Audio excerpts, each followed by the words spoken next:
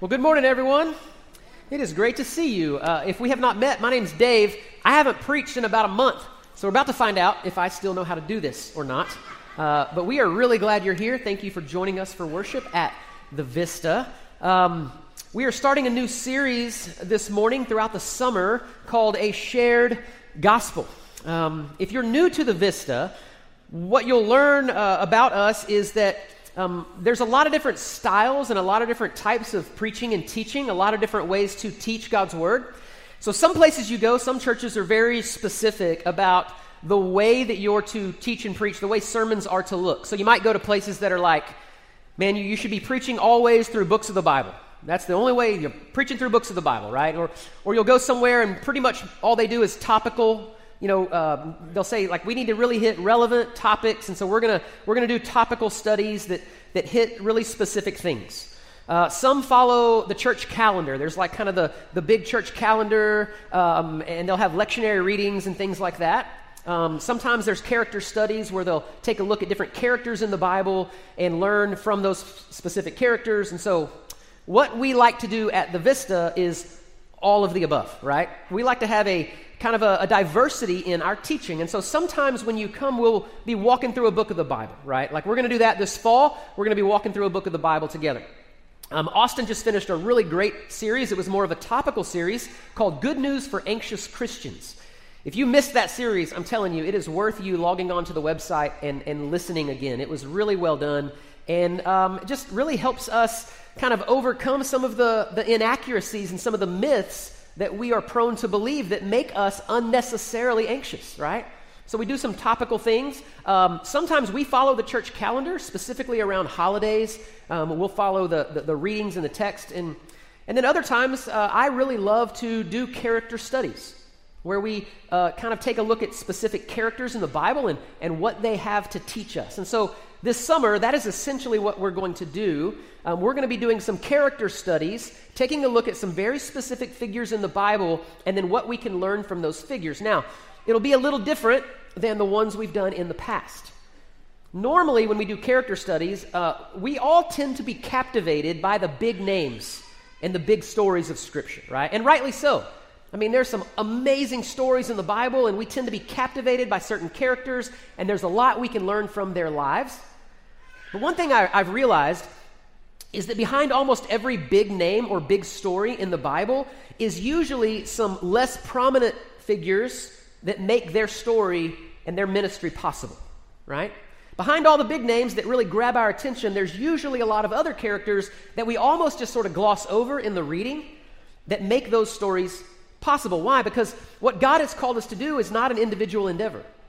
The gospel, the ministry of the gospel is very much a shared endeavor. That's why we are the church together, right? And that's the way it works in the church. Like, there are some parts of our team that are much more prominent. You're going to see me and Austin and Jordan, this morning Jake, on the stage, preaching, teaching, leading worship. But again, to be very clear, we cannot be the church that we believe God wants us to be without, a number of other people. We have great volunteer teams that serve faithfully week in and week out. There's a number of small group leaders. I mean, there's just a lot of people that make what we do possible.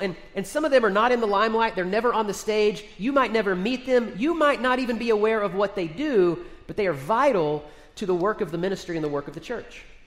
So one of the things we're going to do as we walk through this series this summer is try to highlight a particular ministry team that serves here at the Vista. So this morning, the ministry team we want to kind of highlight is our host team, all right? Our host team.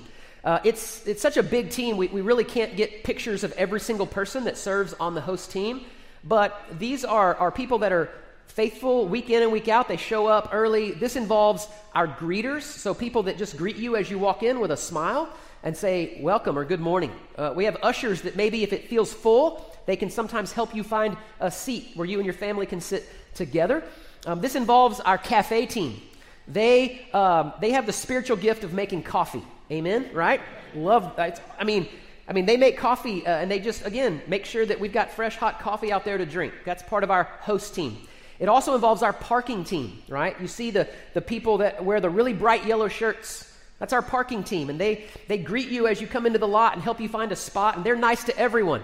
Not everyone's nice to them, but they're nice to everyone, right? And so, incidentally, I wanted to, if you were here for the pre-service announcements, the parking team in particular is a team we could really use some extra help on, right?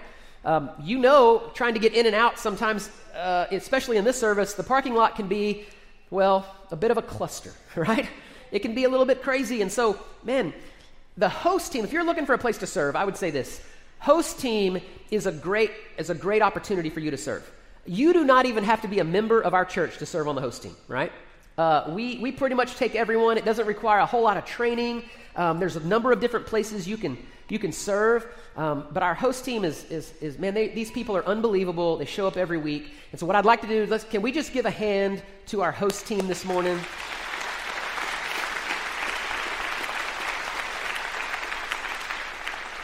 Very, very grateful for them. And so each week we're going to try to highlight a different ministry team or a different group.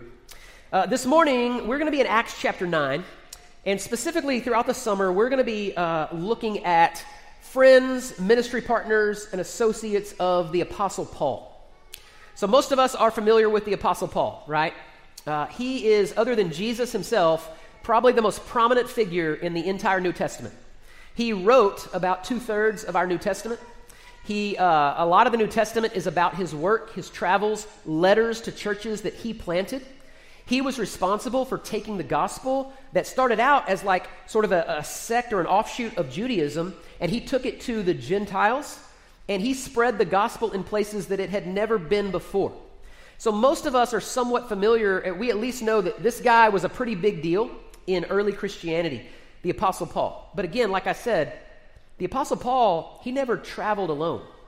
He never did anything on his own.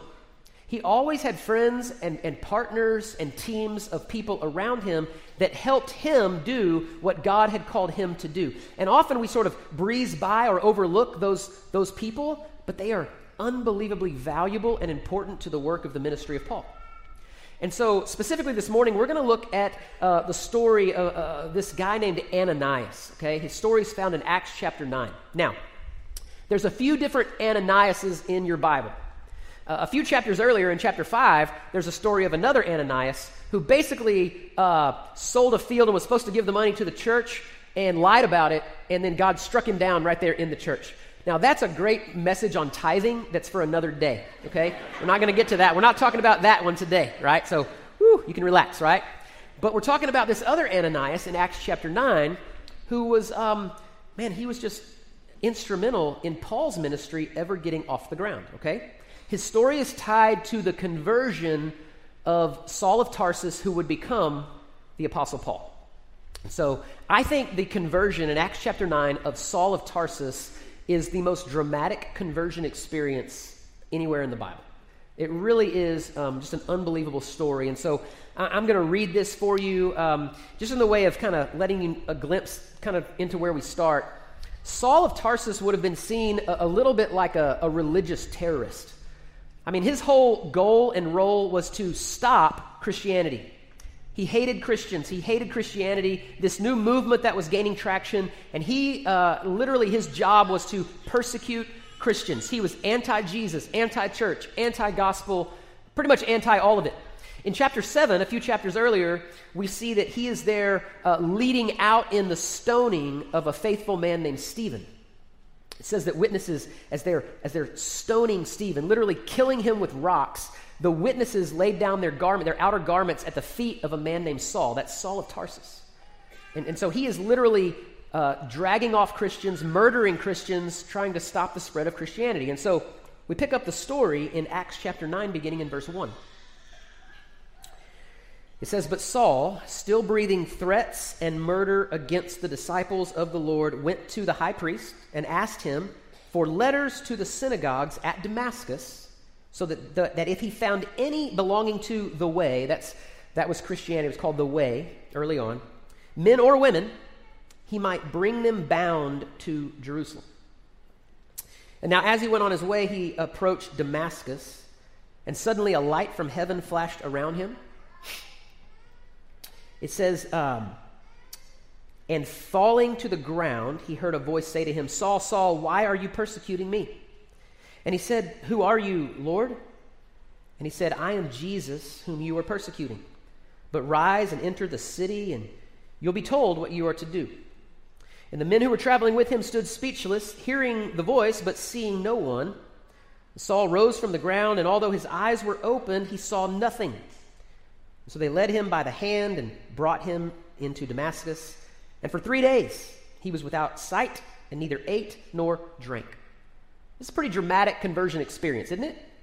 Pretty dramatic. I mean, literally, it's like Jesus is seeing Saul, and he's like, that dude is on the wrong team, right? Like, he's on the wrong team, and I want him on my team. And so, look, no one like shared the gospel with him. No one showed a tract to him. No one walked him through the Romans road, right? Like, he didn't hear a sermon and then walk down the aisle and give his life to Jesus. Literally, Jesus just blinds him, speaks to him audibly, and completely changes his heart and completely changes his life.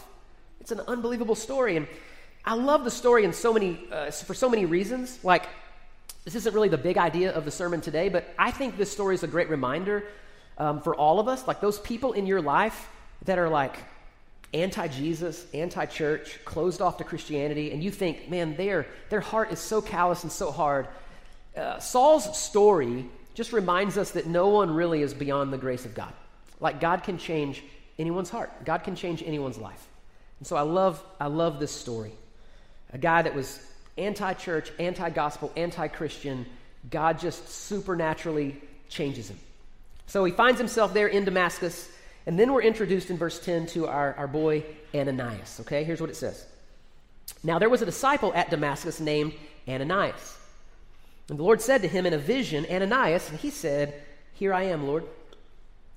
And the Lord said to him, Rise and go to the street called Straight, and at the house of Judas look for a man of Tarsus named Saul, for behold, he is praying. And he's seen in a vision a man named Ananias come in and lay his hands on him so that he might regain his sight. But Ananias answered, Lord, I have heard from many about this man, how much evil he has done to your saints in Jerusalem. And here he has authority from the chief priests to bind all who call on your name.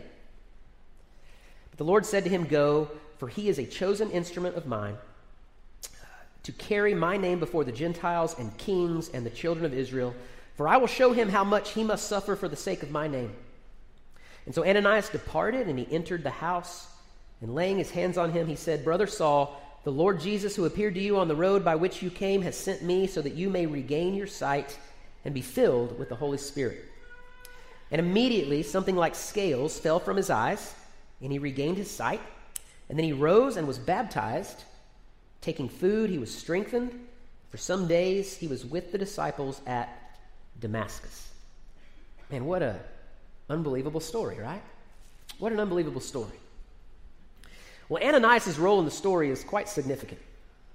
And so what can we learn from this guy named Ananias, right? We're introduced to him in verse 10. And so just a few things about him. In verse 10, it says that he was a disciple. So basically we learn that he was a follower of Jesus, right? He was a man who loved Jesus. He's there in Damascus where God had placed him for obviously a reason. And then we learn that he's sort of someone that is listening for the Lord. He has his ear sort of attuned to God. Like literally God just sort of speaks to him and he's like, yes, Lord, here I am, right? So in one verse we learn that he's a lover of Jesus. He loves the Lord, and he's apparently at a place where he's willing to listen to what the Lord, he's ready for the Lord to sort of speak to him because he responds very, very quickly, okay? The only other place that Ananias' name is mentioned is a few chapters later in Acts 22. The Apostle Paul is now telling his testimony. He's sharing his testimony of how he became a Christian. So he's telling them about the Damascus Road experience. And Ananias, he mentions Ananias in chapter 22, verse 12, and here's what he says.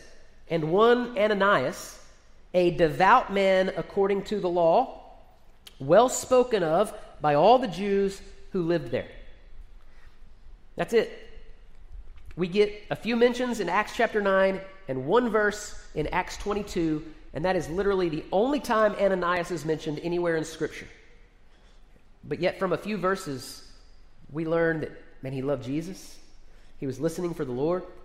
It says in 22 verse 12 that he was devout.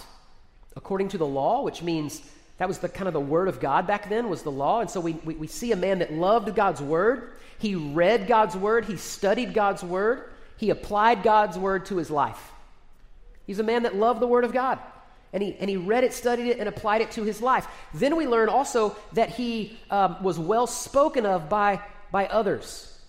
And I would remind you that to be well spoken of, to have a kind of reputation where you're well spoken of by others, that requires a little bit of time and consistency to gain that kind of reputation, right? He didn't just do one thing. I mean, literally, this shows a pattern or a lifestyle in Ananias. So follow me. He's devout. He loves Jesus. He's devout. He loves the Word of God. He applies the Word of God.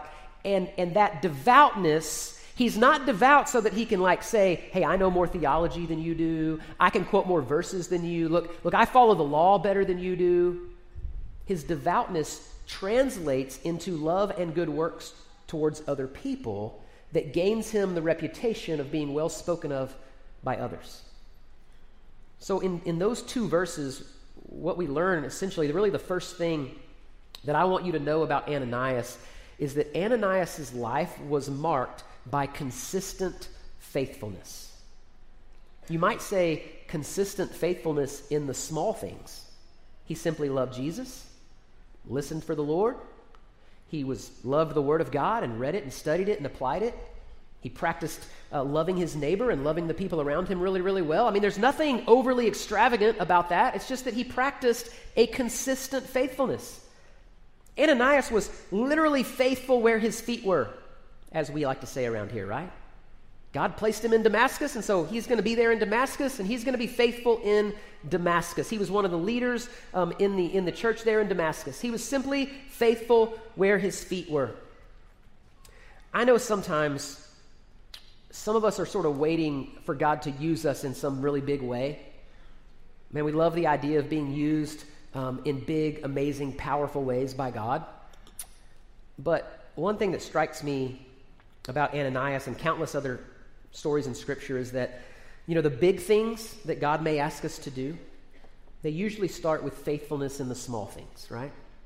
The big things that God may ask us to do usually start by us being faithful in the little things or the small things or the regular things. That's the story of Ananias. God hasn't asked him to do anything big or extravagant.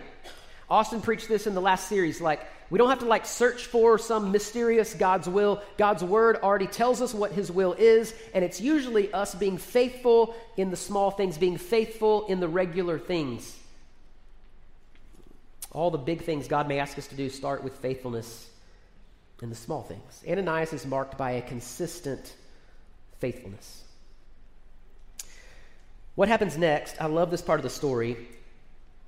God comes to Ananias and says, okay, I want you now to go to Saul, this guy named Saul. He's from Tarsus.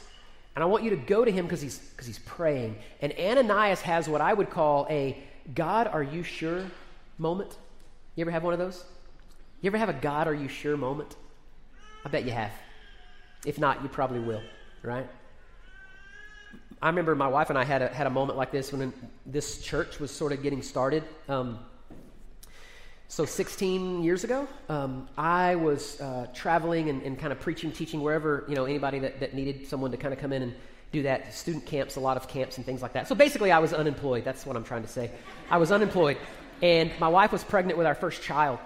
And I remember we were kind of like, God, what do you want us to do? What do you want us to be a part of? I wasn't really sure about the future and where God wanted us to be. And we had some different opportunities in front of us, and some of them made more sense than others, right? So there were some churches that were asking if I would send maybe a resume, and some of them were like, man, it would have been a good salary and benefits, closer to family, we're about to have a baby. And so some of that made a lot of sense. But on the other hand, you have this group of 12 to 15 people that are meeting in a home and praying and hoping to start a church. And my wife and I just prayed about it, and we did not feel a peace about moving or about going to do any of these other things. And so, again, we had some people tell us you're crazy, but we were like, yeah, this group that may or may not work out trying to start a church, that's what we felt like God was saying. And so, make no mistake, we had a God, are you sure kind of moment, right? We had no idea. I would just remind you, Scripture is full of of those kind of moments. God often works in ways that make no sense to us. And so Scripture, from the Old Testament through the New, there are countless examples of these kind of moments. God, are you sure? I'll give you just a few of them, right? Like early on in the Bible, God comes to a man named Noah, and he tells him to build an ark. And Noah's probably like, what is an ark? And then he's like, it's a big wooden boat thing. And what's a boat? Like, he didn't live on the coast. He didn't know what that was. It hadn't rained there. The idea of a flood was not heard of. And so God's like, I want you to build this big wooden structure. And oh, by the way, you're going to put 2 of every kind of animal in the structure. Every kind of animal on the planet. I'm sure Noah was like, God, are you sure? And then the rain starts to fall, and it makes a lot more sense, right? A little bit later, we hear about a guy named Joshua. Joshua is taking his army, the Israelites, up against the most heavily fortified city in Canaan. Though the walls of Jericho were massive, they were huge. It was an impenetrable city.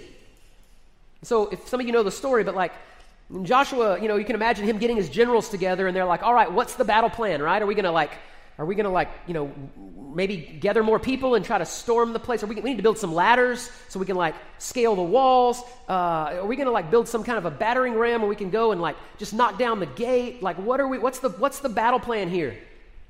Joshua meets with God, and God's like, you're going to march around the city 7 times and then strike up the band, right? The band's going to play, you're all going to shout, and the walls are just going to fall down. I'm sure Joshua and his generals were like, God, are you sure? It doesn't seem like a great battle plan to me. It happens as God designed it to happen, right? Probably the most popular story in all of the Old Testament. You got a giant named Goliath and a little bitty shepherd boy named David. Right? You guys know the story. David kills the giant. I know that King Saul and all of the Israelites were like, God, are you sure? This doesn't seem we got to be able to find a better candidate than David. This is not going to go well. And it goes really, really well, right? Later on, you have a guy named Jonah. Some of you know the story of Jonah and the big fish, right? God comes to Jonah, and he says, Jonah, I want you to go preach to the people of Nineveh so that they can all repent. And Jonah literally is like, those people are the worst. I would literally rather them all just burn. I don't want to go to those people. God, this is not a good plan.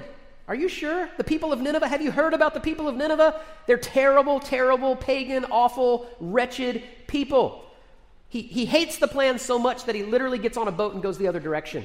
You know the story. Swallowed by a big fish, vomited out, and then Jonah goes and preaches the shortest sermon in all of history, by the way, and the whole city repents.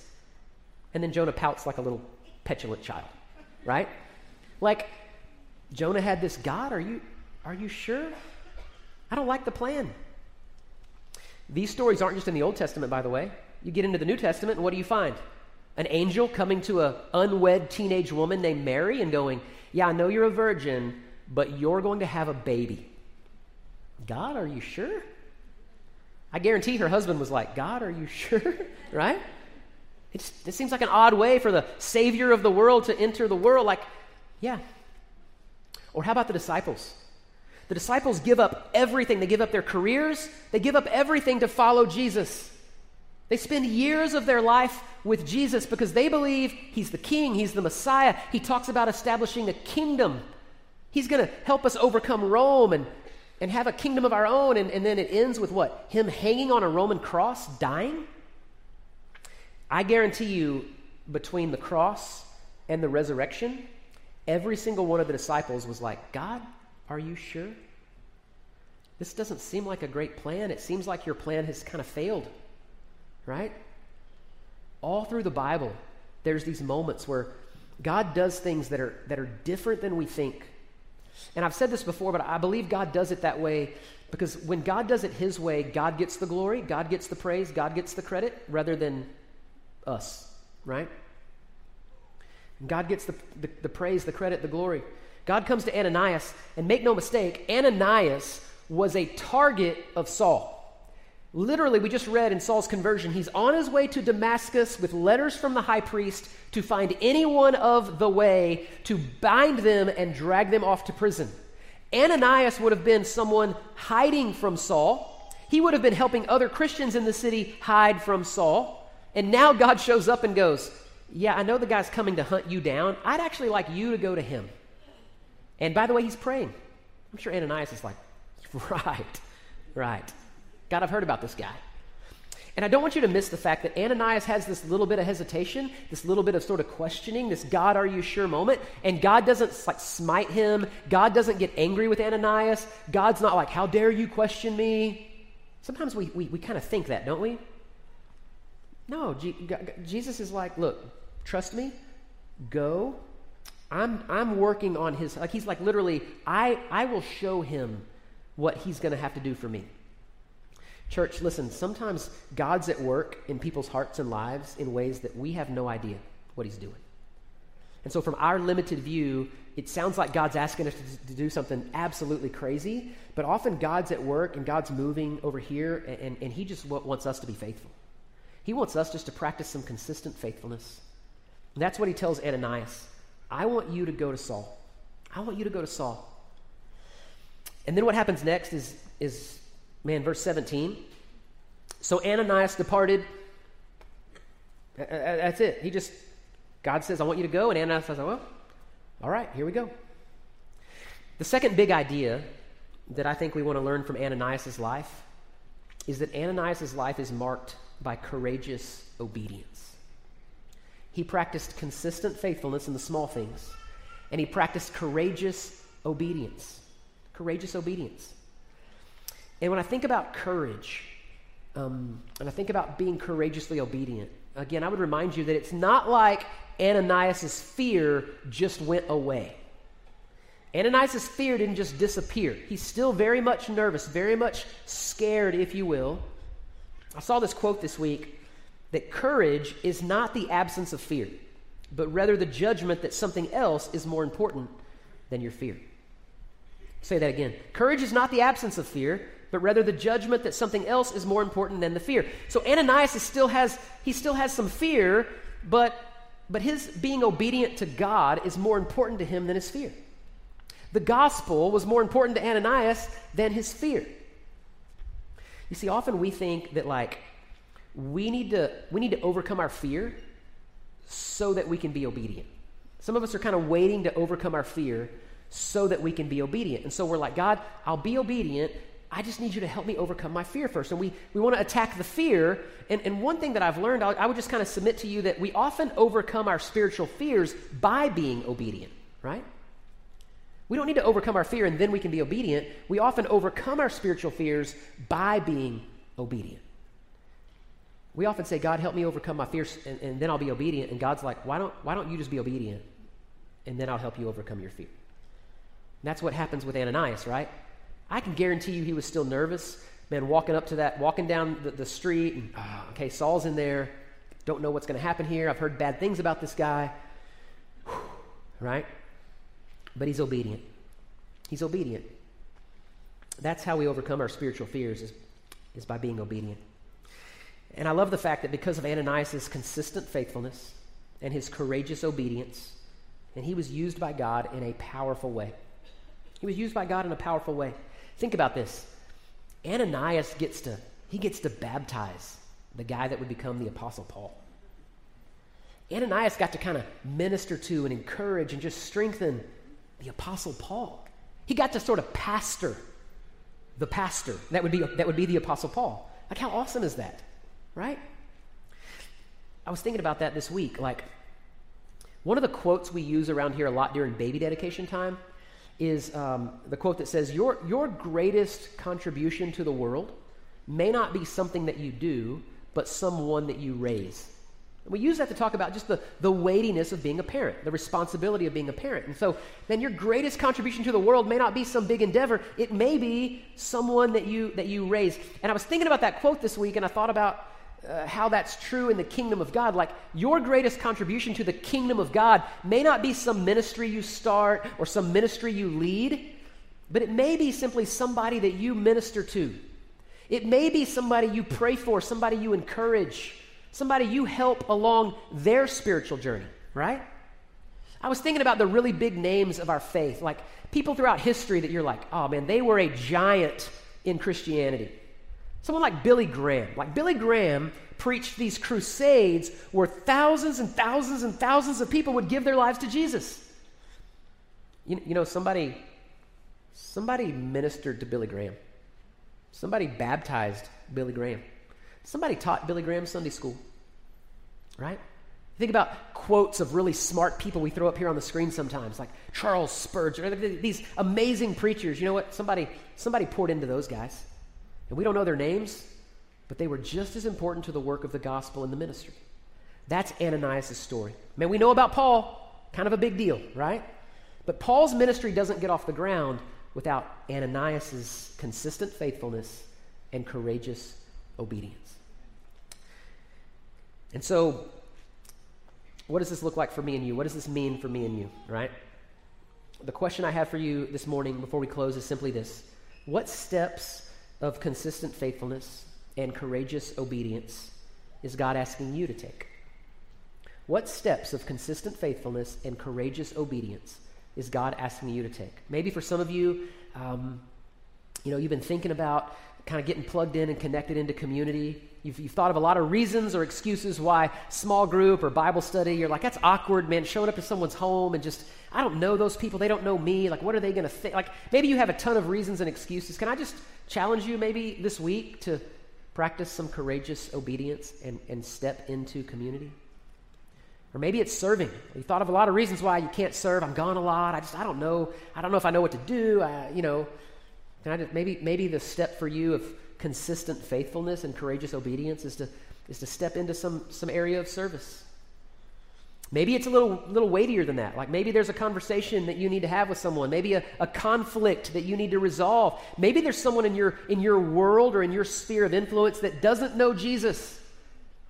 And you've thought about, man, I'd like to share with them, but it just makes me nervous. And so can I just challenge you to take a step of courageous obedience this week?